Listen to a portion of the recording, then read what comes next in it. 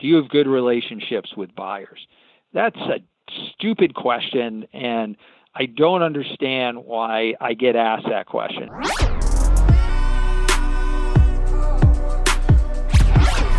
Welcome to the Food Startups Podcast. You just need the packaging to shout off the shelf. It's a different world when you actually think about adding value. But to be able to play now is definitely going to require some new thinking out there. Hang out with us and learn how to grow your food business.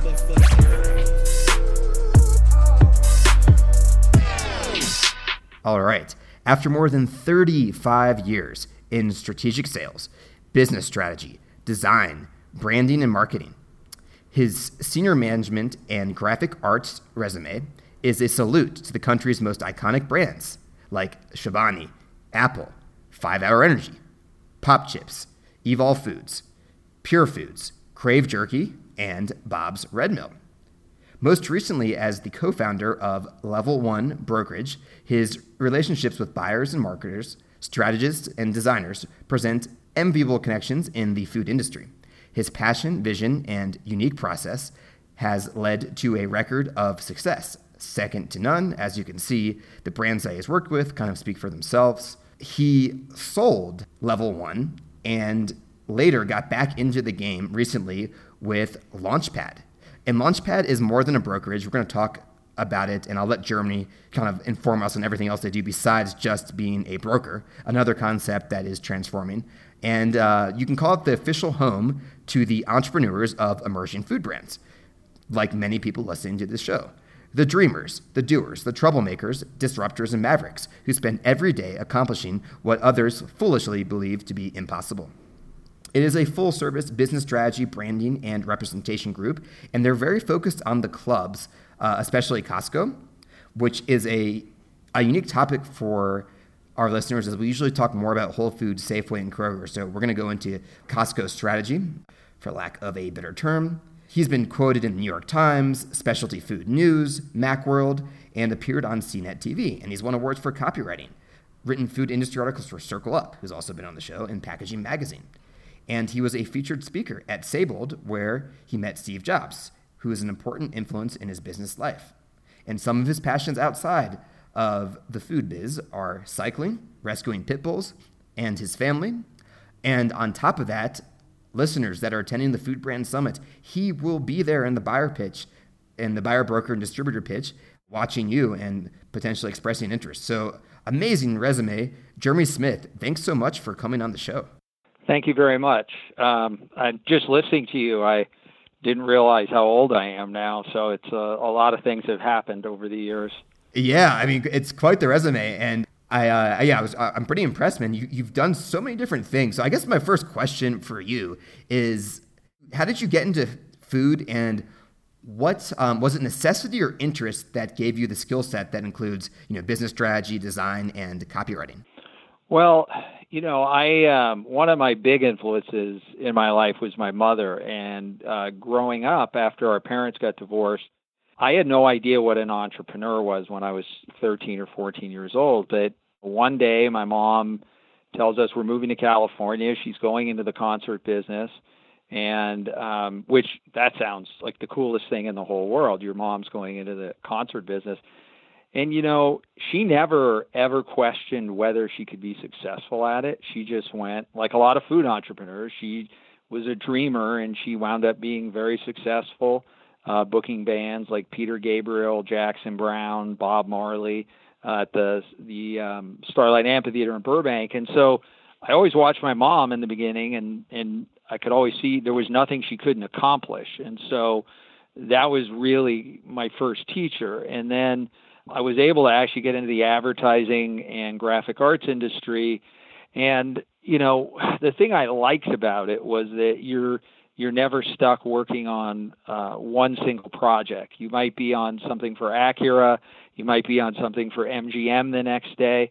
And so it always kept my attention span, because if you were bored on one project, you knew another one would be coming. And so I probably spent, 20 years in advertising and design, and that's really where my passion for branding came, because I I worked with some of the best packaging designers in the world, like Keith Bright out of LA. He did all the Olympic stuff there. So I got to witness these giants of design and how they thought and how they created. And so that kind of, it was like going to a college almost, but it was watching people at work today doing their thing and what they created and how they created and how they thought. And the interesting thing about it is that there really weren't any right or wrong answers to it, because what one designer might do, like a Michael Schwab up in the Bay Area, he's not going to do what Keith Bright does. And so all these guys think differently. And so having that experience with them it just changed my life, because it opened my world up to things that people said that were impossible. These guys were making these things happen before my eyes. And so that, in combination in meeting Steve Jobs, which was an incredible experience. I had two. Well, let's talk about that, Yeah. meeting Steve Jobs. So how did that come about? And I'm curious, you list him as an important influence in your business life. Tell us about that whole interaction and influence that lingered after. Yeah, so he most people in life are taught to obey the rules. There's that great commercial that Goodby Berlin did for I think it was the Milk Board, where there's a little kid who the teacher keeps saying, draw within the lines. Oh, it's actually not the Milk Board. I'm sorry. It's for an automotive company. And so she does everything outside the lines. And Steve Jobs was definitely kind of like an out-of-the-box guy. Like, if most people turned left, he turned right. And so I was speaking at a Siebold event, and Siebold used to be a big computer show in San Francisco, and I was brought in because I was helping Apple on a project to try and get their new technology that they were working on with Adobe, the PostScript technology, which revolutionized the whole printing industry. Because for years, you'd create a file, you'd print it out. You couldn't communicate with a copier. You couldn't This communicate is PDFs? with. Sorry to interrupt you, but this is PDFs, correct? Or This is before PDF. This is Okay, gotcha. PostScript was the actual printing language, and Okay. it was probably the biggest Adobe created. It was probably the biggest fundamental change in design, advertising, and printing, because a closed system that used to exist was now open. And so Apple wanted to be part of that. So there was a Siebold show in San Francisco, and there were probably 50, 60,000 people that would attend. And Bill Gates would speak there, and Steve Jobs would speak there. And there were all the industry people from the computer side and the advertising side. So I was working on a project with Apple to help their technology get adopted. And I was speaking at one of the events, and I made the comment that anyone who's doing anything creative is not using a Windows-based machine. And somebody at Apple heard that, told him about it, and I was invited to the unveiling of the iMac, and the very first one where they came out with those kind of rounded shape colored devices. And he spoke to me for probably about 10 minutes about how they designed it. And one of his favorite things was he came up with the idea to put a handle on the box so that when people come out of a store with a computer, they can actually carry it.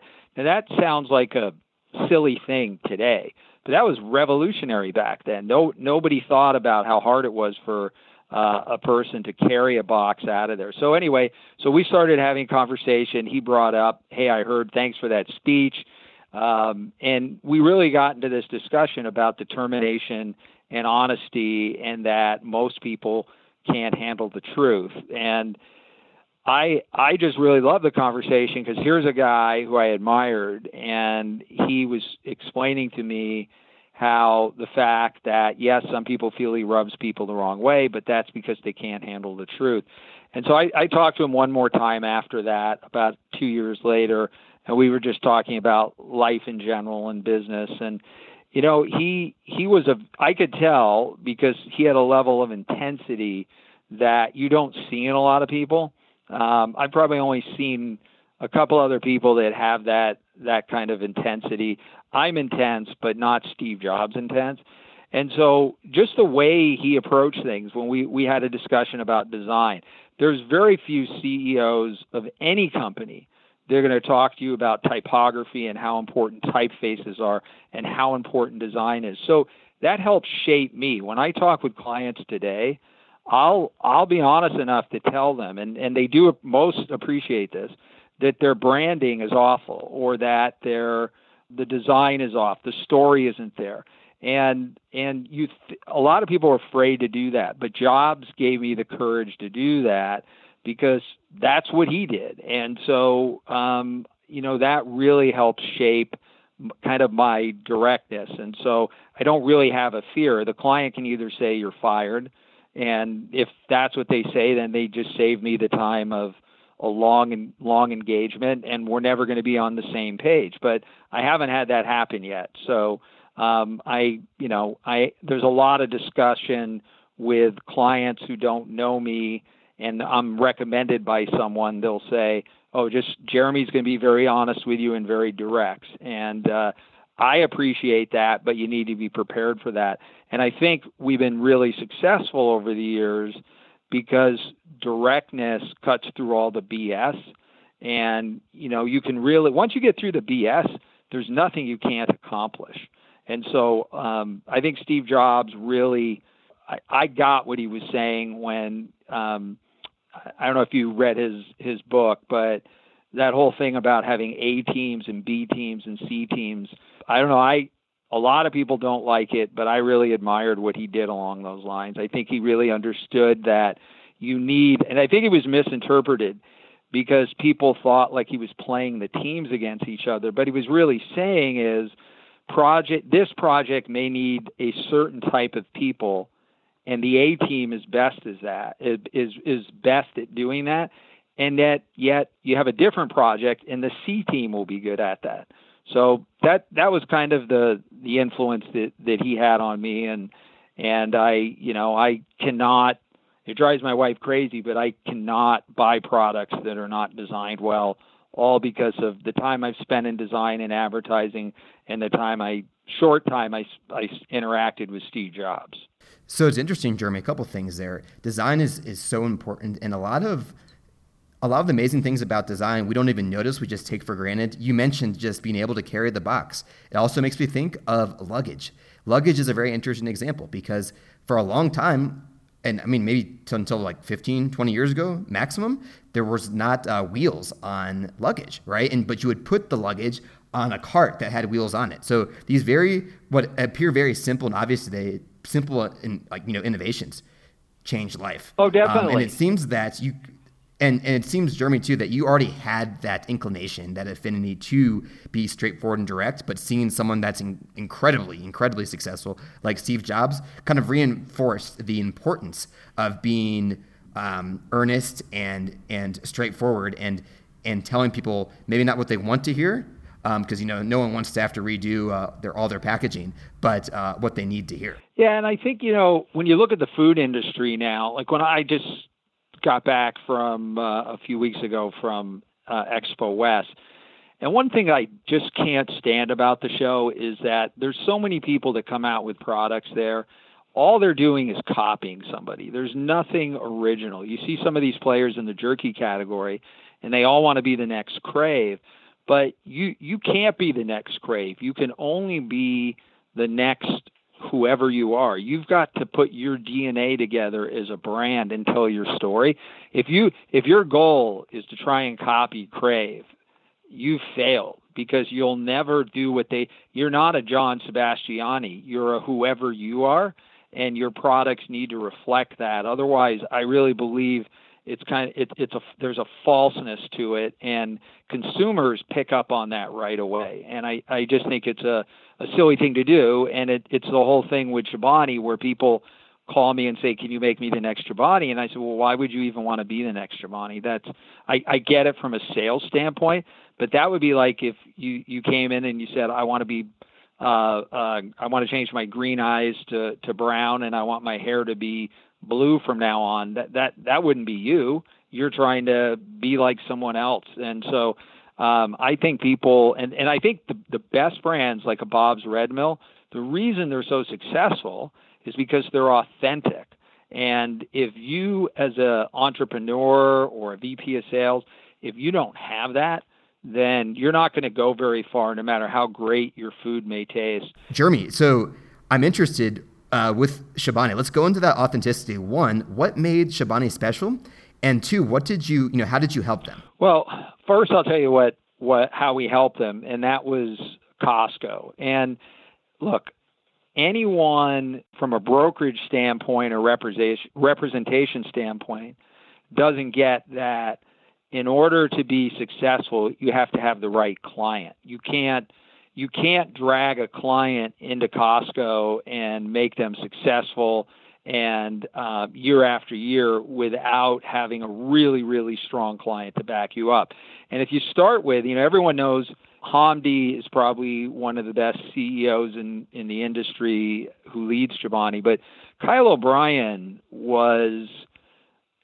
I've never met anyone exactly like Kyle. I mean, he'd wake up in the morning, like no matter what time it is, ready to roll. I mean, his focus and his determination is why Chobani grew as fast as they did. And we could have never been able to meet all of the requirements that the Costco buyers had. We would have never been able to be as successful as we were without an entire team of people at Chobani.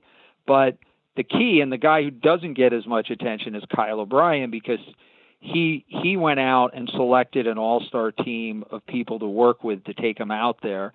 And we had a tremendous amount of support. And when I say support, I don't mean demo support. I mean anything that a buyer would need, Chobani was set up to respond to. And a lot of clients don't have that in their DNA. They're slow. They make decisions slowly. Chobani made decisions within 24 hours. And that is, especially at Costco, Costco buyers are managing an intense amount of business. And they make decisions very quickly. Like a truck gets delayed. They don't want to wait to hear from you the following day. They want to hear in the next hour. And some clients can't deal with that because they don't have the systems in place.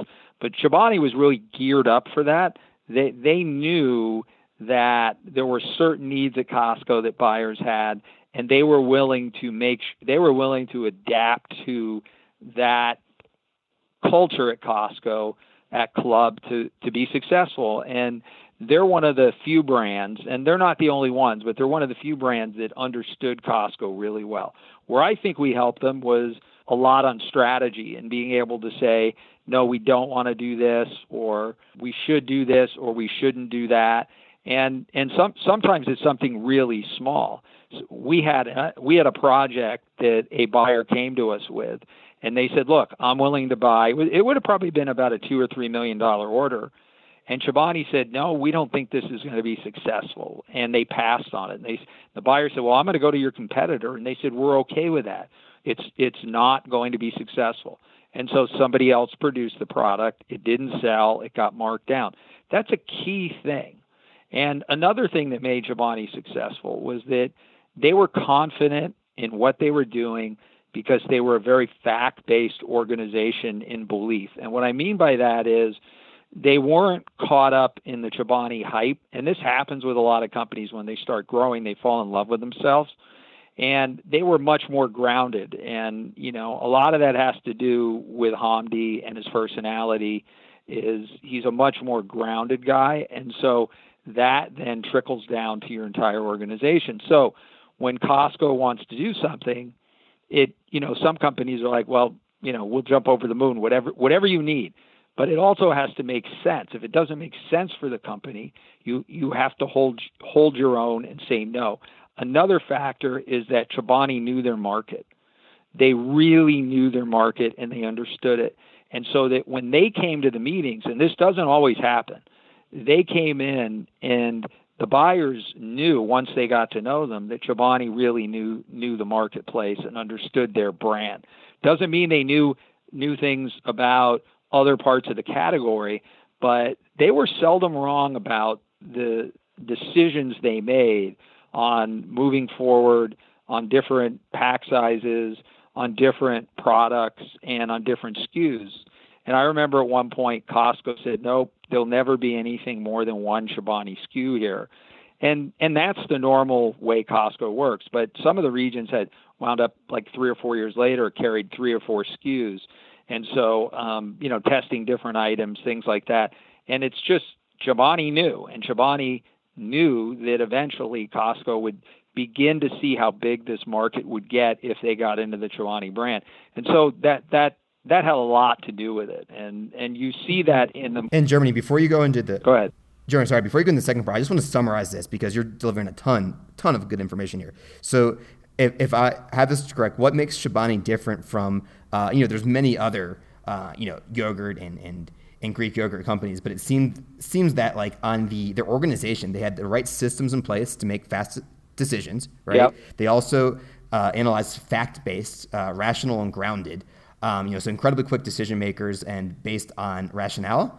And they also held their own, and they didn't get swept up in hype where a lot of people would do anything for Costco. Is that a fair summary? Definitely. Okay. Very cool. Interesting to hear that story. And so Kyle O'Brien, I guess, maybe didn't get the credit in terms of the consumer facing, but he was the type of guy that would be on the ball and, a scenario, a truck's delayed, or we need a decision tomorrow on let's say, I don't know, a new type of SKU, a new flavor that we want to do on like discount across all Costco's, and they would get back to them. Whereas other brands would be like, hey, we need time to think about this. But Chobani could make those decisions with million or multi-million-dollar decisions at the blink of an eye. Yeah, that was a lot of it because they really knew their market well and they had the right decision makers in place to make the decision. They didn't put a lot of layers in. And that's the one thing I love about those type of brands. And LaunchPad and prior to that Level 1, we were really set up to strip out bureaucracy because layers of things, and I'm not talking about structural things that are important to quality and all that stuff. I'm just saying that the more you can put the decision maker into the hands of a few, in many situations, the faster decisions get made and the more responsive you are. And Costco, one of the reasons I think they've always done so well with emerging brands is because like emerging brands and entrepreneurs that want to move quickly, Costco does move quickly. And I always tell clients that when you go to a Costco meeting, you have, if a buyer has questions or comments, feedback of any kind, and they're interested in your item, you have 2 weeks to get back to them after that meeting. If you take any longer, they are on to another project and you have lost momentum and you have to start all over again and get back to them. And it's something we really try and train the client. I hate using that word, but we really say to them, look, if I'm going to make a commitment to you in representing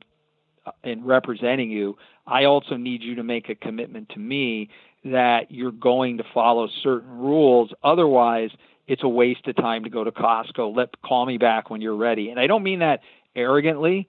It's just the more you do that, the more you follow what Costco wants to do under certain, I'm not saying you do everything they want, but their basic rules, the more successful you'll be there, the better relationships you'll have with the buyers, and long term, you'll be the type of vendor that Costco picks up the phone and calls because they can count on you and they can trust you. Right, and I imagine with Level 1, it's your reputation on the line. You can't bring in mediocre brands or even great brands that just aren't ready for Costco. And I want to ask you a question that I've been curious can about. I add something to that? Sure. Yeah, before you ask the question. So, you know, there's a misnomer that, I don't know that there is such a thing as mediocre brands. I think that sometimes you get a brand that's really successful at Whole Foods and at retailers like Whole Foods, and they just don't succeed at Costco because you can't translate every item that's at Whole Foods to say it'll be successful at Costco. And so any item that is really successful, whether it's a Krave, whether it's a Chobani, the reason they were so successful, or one of the big reasons, is that they branched out and didn't become just a Whole Foods vendor or brand. that the larger part of the Costco membership, which is the people that shop at Safeway, that shops at Kroger's, they also bought Chobani. They also bought Krave. And that's an important point, because some of the other brands are really good, but they just never make the big numbers at Costco because they can't get out of their a more narrow segment.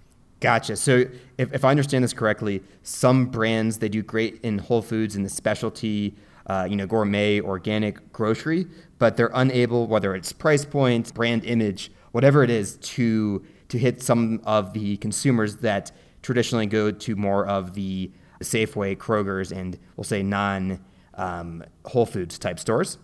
Yeah, and I think some of it is there's certain things that sell really well at Costco, and there's some things that don't sell as well. Like alternative chips sometimes don't do as well. And when I mean don't do as well, they might sell incredibly well in 15 buildings, but in a region, there may be 50 or 90 buildings in a region, and so they don't do well enough to really go out. Vegan's another category like that at Costco, and so it's a lot of times it's not the brand's fault per se. It's just that the demographics don't match up well enough to get the brand over the $1,000 a week per hump per building sales numbers that you really need in a lot of the categories. And that's really what it is. Gotcha. So that's a really great point. So great brands do well in Whole Foods, other stores, but Costco is different. And so I would think a big takeaway is brands need to understand the difference of Costco buyers. They might move a little bit, a lot faster, I would think, than Kroger and Safeway. So being aware of that, and also what types of categories do well at Costco that might do awesome at Whole Foods, but might be a little bit slow in Costco. Jeremy, very cool. Is there anything else you want to add in terms of the difference in selling to Costco versus, say, Whole Foods? Well, I actually think that what people have to, when you're looking at both, because one of the first things we get a call about is, well, I'm scared that I'll lose my Whole Foods business if I go to Costco. And knock on wood, I've never had that happen, where a client who was at Whole Foods went to Costco, and then because they went to Costco, they lost their business. Now watch, it'll happen to me because I said it's never happened. But I think, the best thing to do for any vendor or brand is go into a Costco and spend 2-3 hours in there and watch how people shop, and then go into a Whole Foods and watch how people shop. It's a very different experience when you watch how the consumers make their decisions.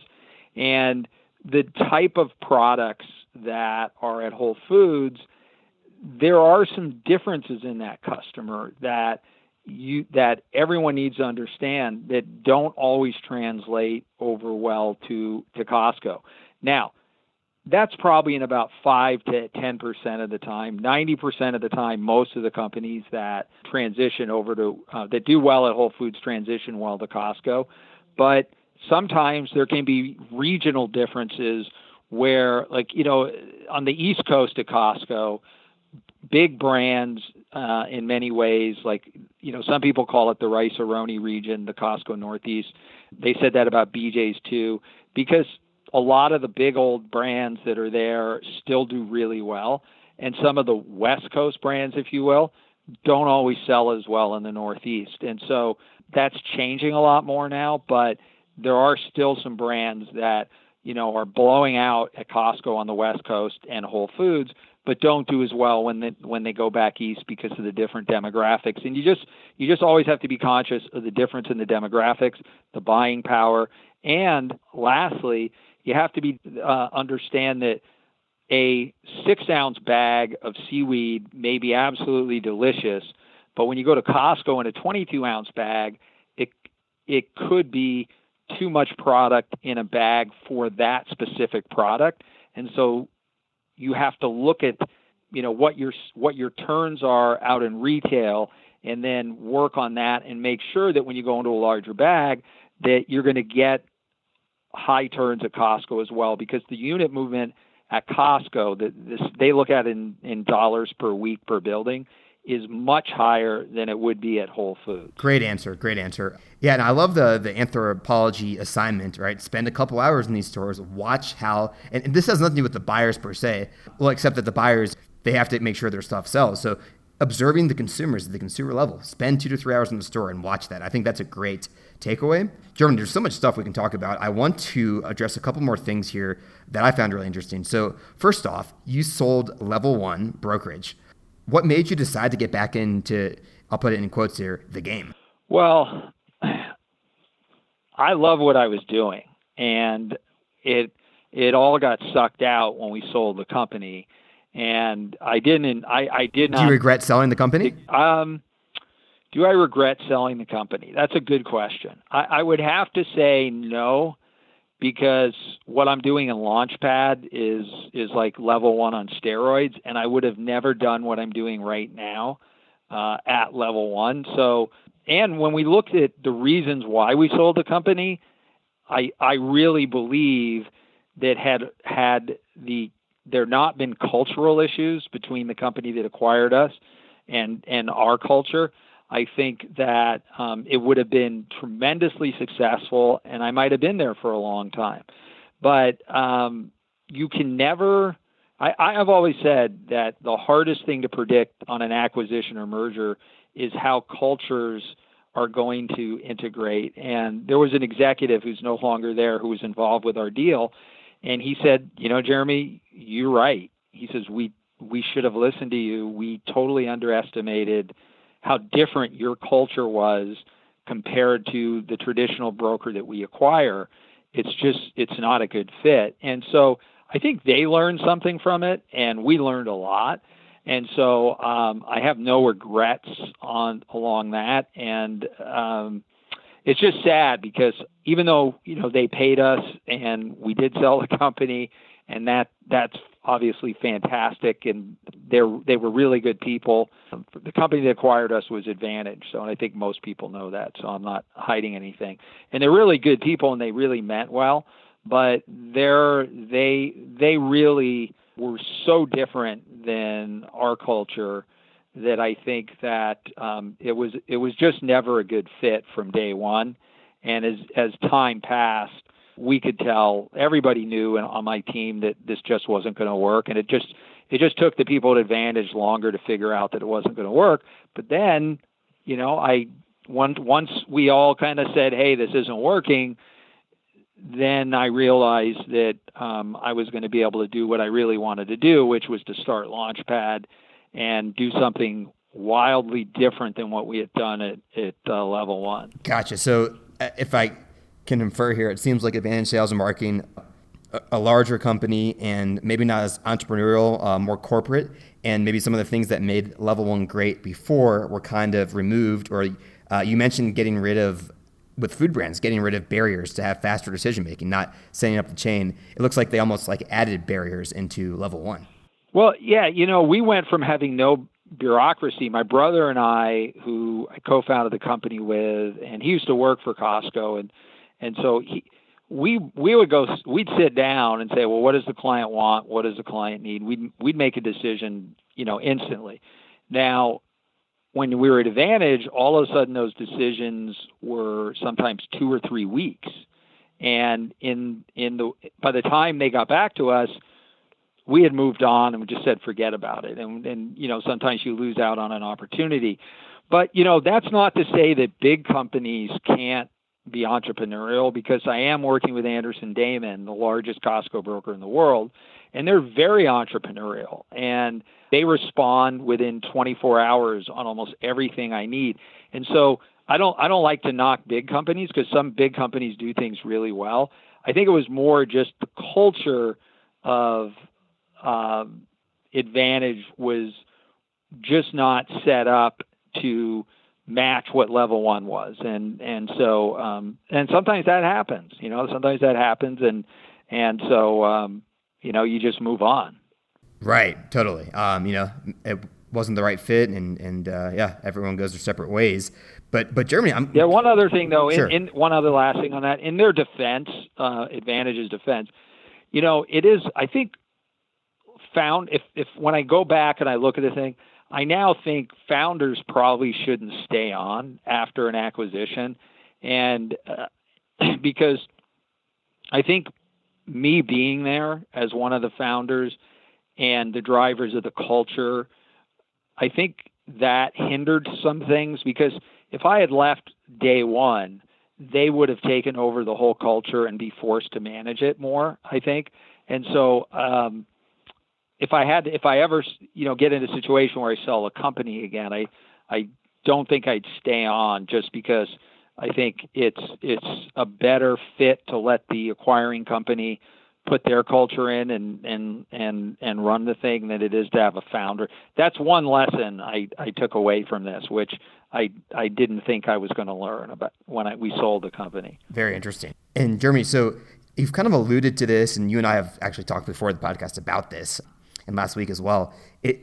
You seem to think that brokerage companies could be doing a better job, and that some food brands are working with brokers that are not a right fit for them. Can you elaborate a little bit more on that?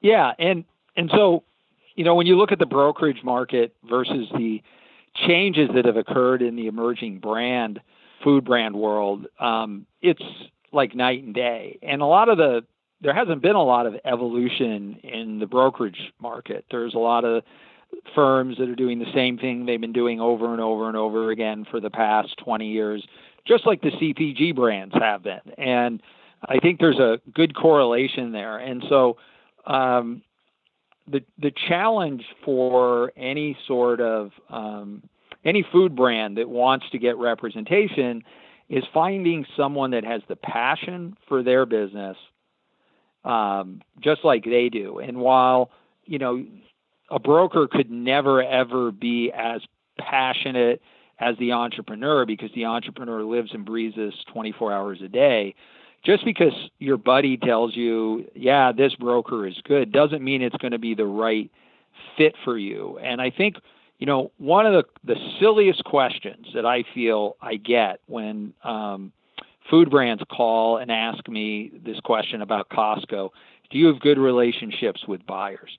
That's a stupid question, and I don't understand why I get asked that question. In fact, I usually tell the person, why would you ask me that question? And they say, well, I want to know if you work well with the buyers. And I said, well, what do you think anyone's going to really tell you with that question? Right. You think they're really going to say to you, yeah, Sandy loves us, she thinks we're great, but Dave, we have an awful relationship with him. We haven't sold anything. So I said, what I think you ought to be asking me is, what have I sold? What's out in the buildings? Because to me, at the end of the day, no matter how much I may love my client may love and respect me, if I don't perform, if we don't deliver on getting them SKU space, I failed. And I'll be the first one to say, hey, I'm sorry, I didn't do what I said I would do. You need to go find somebody else. You don't have to wait to tell me. I'll tell you right now, I'm not doing a good job. I can't do a better job. And so I always tell clients, walk into a Costco building. When you're interviewing brokers, that'll tell you whether or not they're successful. That'll cut right to the bone. Because if they don't have SKUs in your region where you dominate, they're not the right broker for you.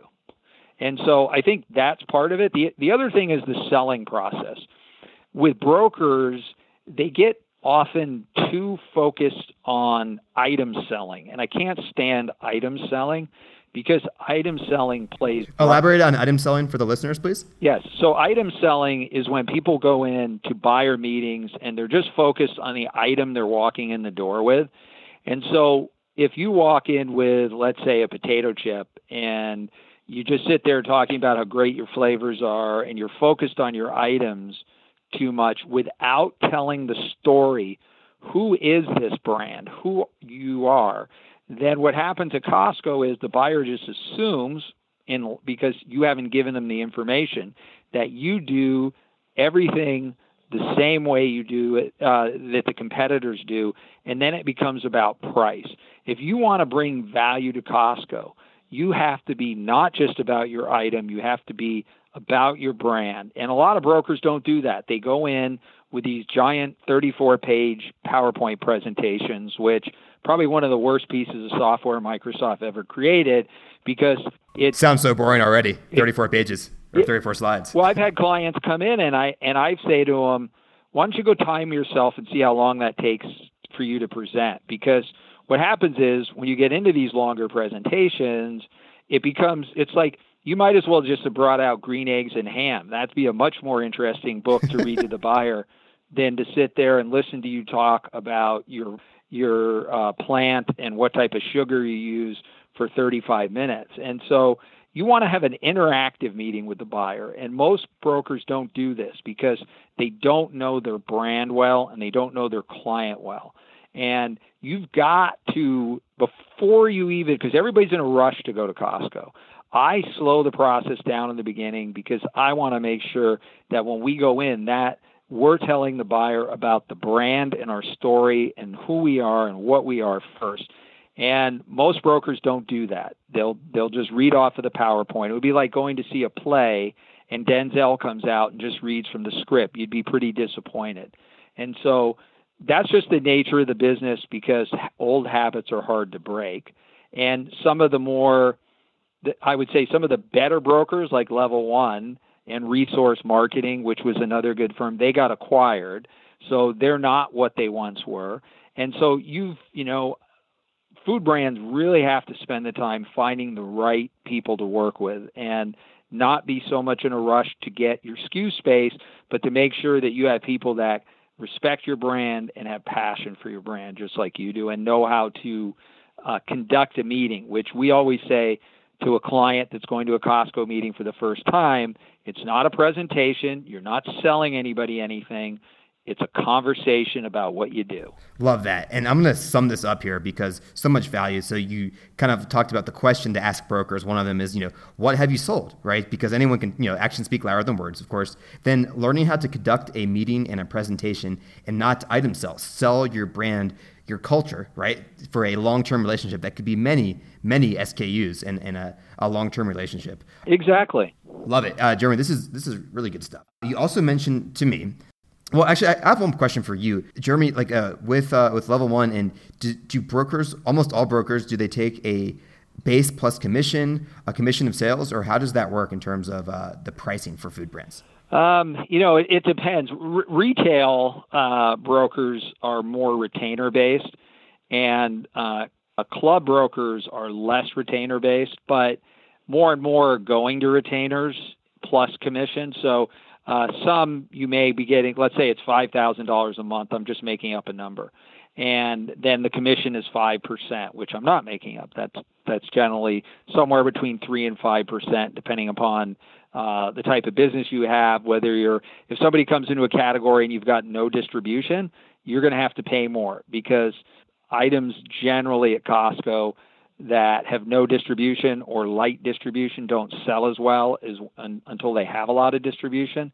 Now there's always, every once in a while, a company steps out from that, and no matter, with light distribution, they take off anyway. But generally that's the rule. So you have to look at your broker or representation firm as part of your team. And so if you really ran your numbers and if you have the experience and you look at how much a sales team costs, whether you're paying 3% or 5% plus a retainer, there's no way you can run a sales team at those numbers.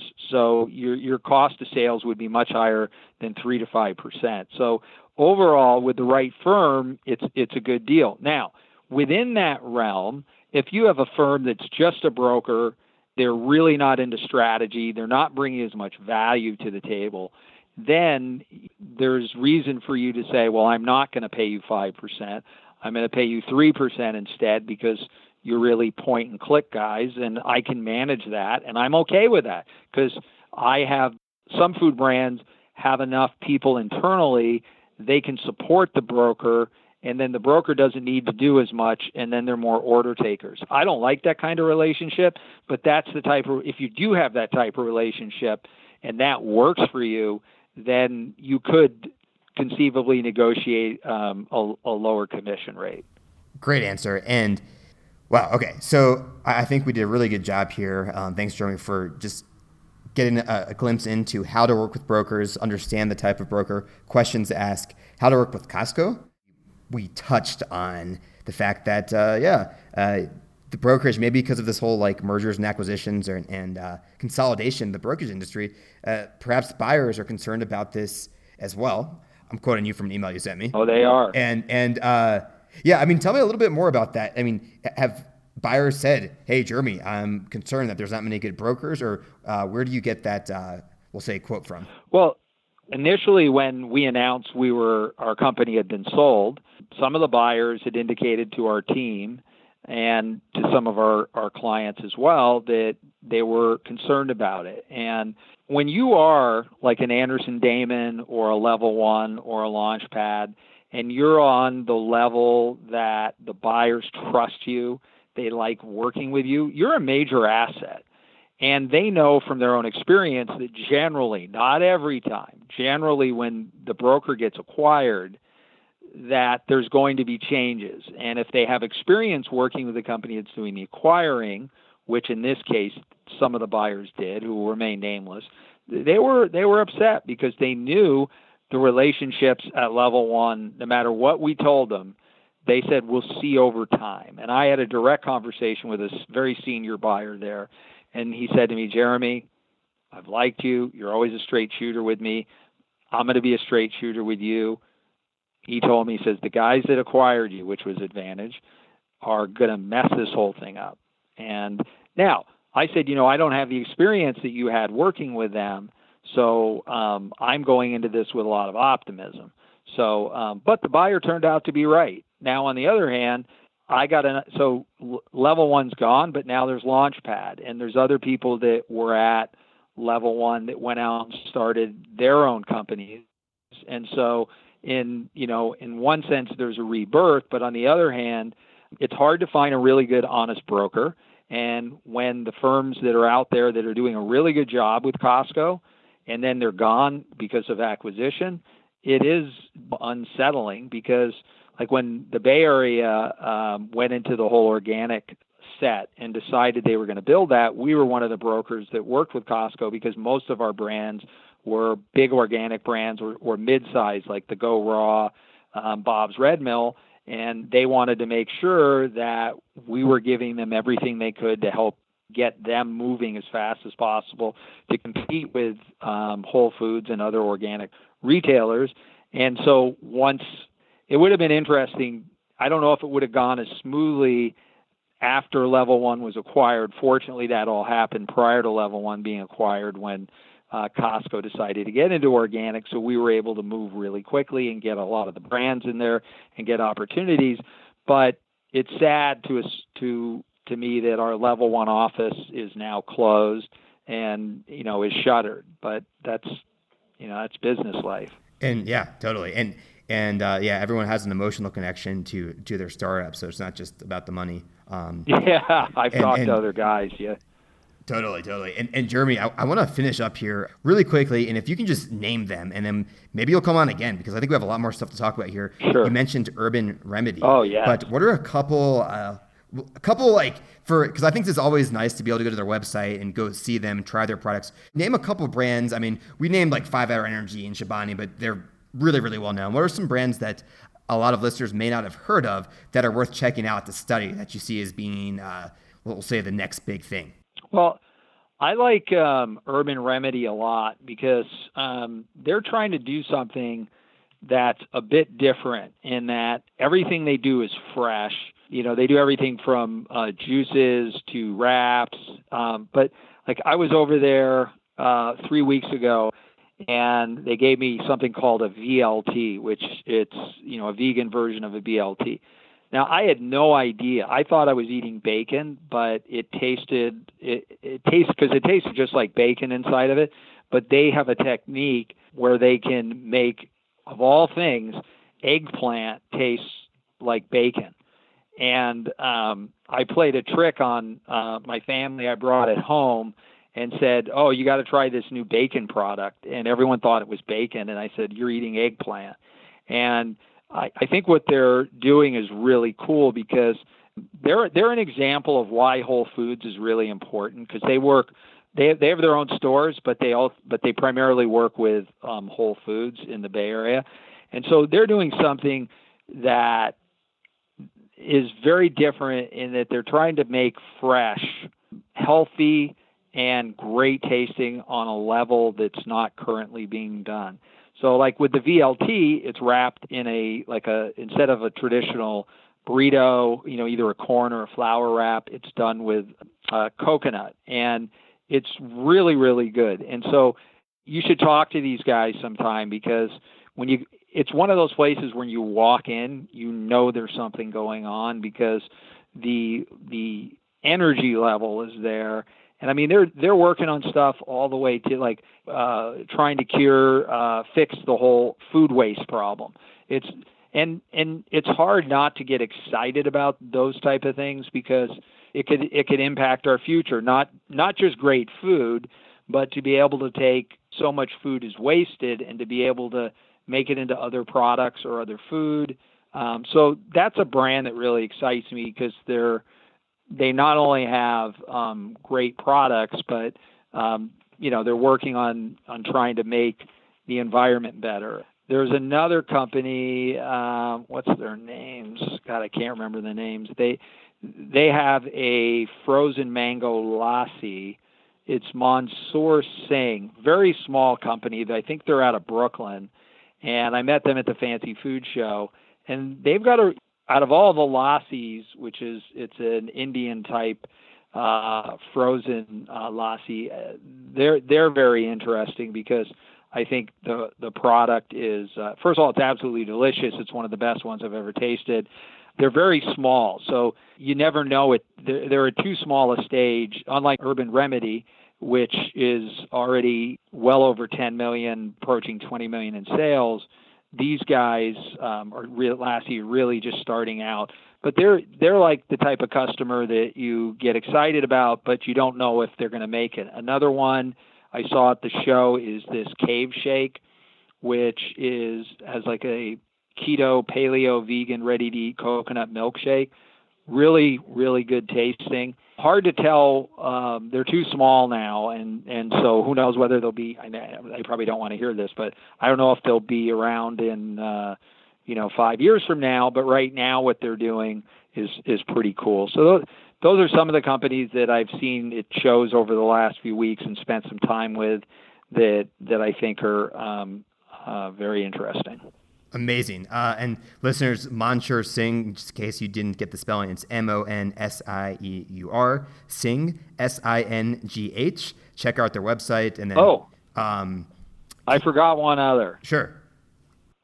This one, you have to check them out, because I think what they're doing is really cool. It's called Perfect Day Foods. I don't know if you've spoken to them. I haven't. We're going to have to link up to some of these people and bring them on the show. Perfect Day Foods. Okay. Yeah, talk to them. They're based in Berkeley. Incredible guys working on an animal-free milk. But the products I've tasted were fabulous, and that's all I can say about them. But I think they're very interesting local boys out of the Bay Area. And another place you walk into, and you don't even know it's a food company. You think it's a lab. Wow. Listen, Jeremy, I really appreciate you coming on the show today. So much value. As I mentioned, we're going to have more questions that we're going to have to talk about in the future. And so excited to have you at the Food Brand Summit. I know a lot of people participating will, in any event, will like to get your feedback or whatever comes out of it is fantastic. It's our first one, and we're super excited. If listeners want to get in touch with you, what's a good way for them to reach you? Either through my website or my email address. Either one works. Should I give you my email address? Yeah, give it here. And just listeners, also, this episode will be found at foodstartupspodcast.com/launchpad, where we'll have all these links here. But if someone wants it right now, sure. What is your email address? Email address is jeremy@launchpadgroupusa.com. Okay. All right, man. Jeremy, thanks so much for coming on the show, and we'll talk to you shortly at the Food Brand Summit. Look forward to it. Take care. It's been a pleasure.